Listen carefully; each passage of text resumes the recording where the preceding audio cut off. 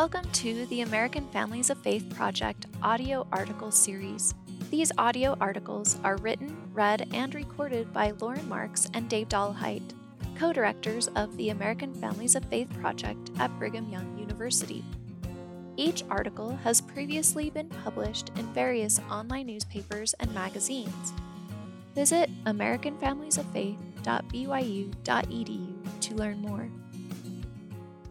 Hello, my friends. This is Dave Dollahite. I'm a professor of family life at Brigham Young University and co-director of the American Families of Faith Project, along with my friend and colleague, Lauren Marks.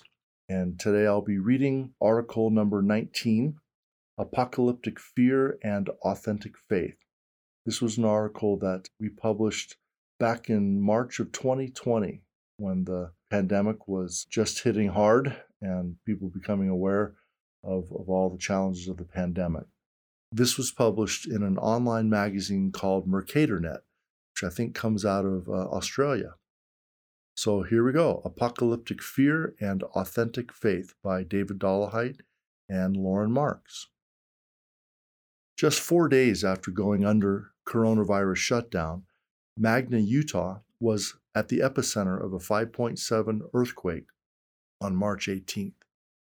Greg Schultz, a Magna municipal administrator, quipped, "I have a standing order. If we have another horseman of the apocalypse ride over the hill, I'm shooting him." Now, of course, a sense of humor can be a potent antidote to what ails us. A sense of the sacred can also help. Heightened uncertainty, anxiety, and fear abound during this global pandemic. There's only so much comfort that can be obtained from an ample supply of food, water, toilet paper, and online entertainment. With all due respect to Netflix and Disney Plus, creature comforts fail to fill all the holes in our souls. Religious gatherings often bring a sense of peace and safety, but in this case, religious gatherings can spread the very virus everyone hopes they and their loved ones will avoid. Whether you believe that houses of worship should remain open during this trying time or that they should close, our research has found that meaningful religious practice at home is both possible and beautiful. Those for whom regular attendance at religious gatherings is a meaningful part of life may find that the peace, joy, and fellowship typically obtained at religious services is an especially acute vacancy or loss.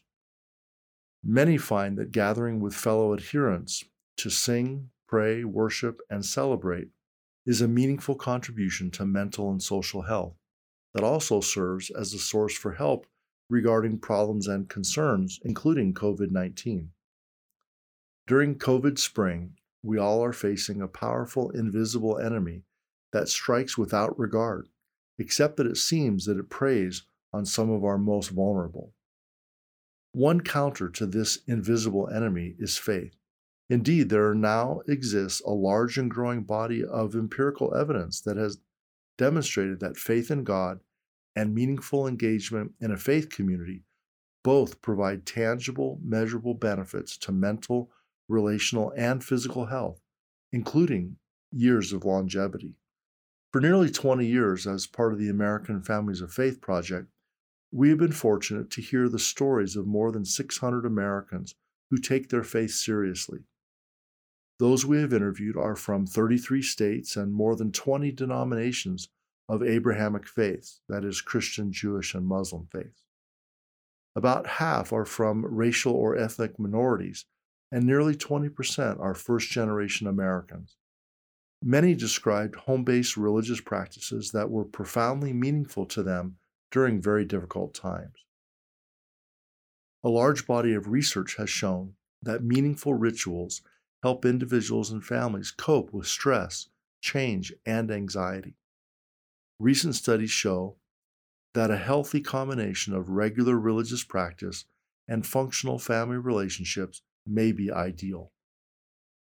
The diverse families of faith we have interviewed practiced a wide range of religious rituals and activities at home. These practices reportedly deepened their faith in God and strengthened their sense of connection with their family members. Such patterns of home-based worship take on pointed relevance in our current COVID-19 context, where houses of worship have been closed. Some practices reported by the families we have interviewed may provide inspiration or spark ideas for home-based worship. We have been inspired by many specific examples, including Catholic families praying the Rosary, novenas, or other prayers, or evangelical Christian families holding Bible study, sometimes combined with Christian rock jam sessions. We think of observant Jewish families who reverently welcome in Shabbat or the Sabbath together each Friday evening and share a familial experience one Jewish mother described as helping you feel connection across generations.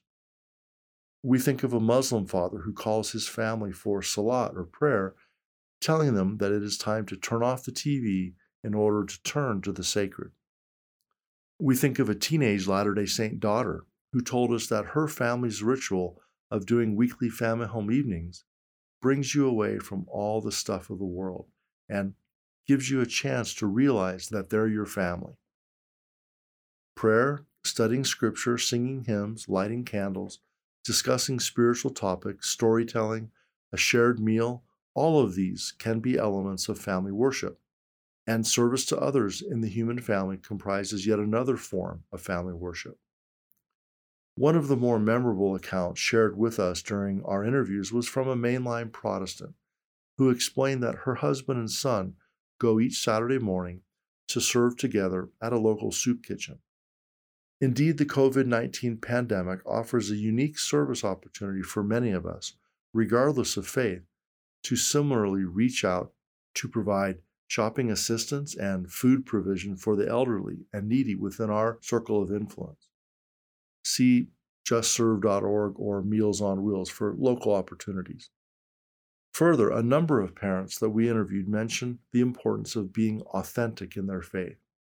This includes building authentically warm relationships with family members and acting in authentic ways while engaging in family religious practices such as family prayer that reportedly builds feelings of unity and love. In the fight against the coronavirus, small actions such as wisely washing hands and surfaces well and often can make a big difference. Likewise, in bringing the benefits of a faithful family home, small means can bring about great things.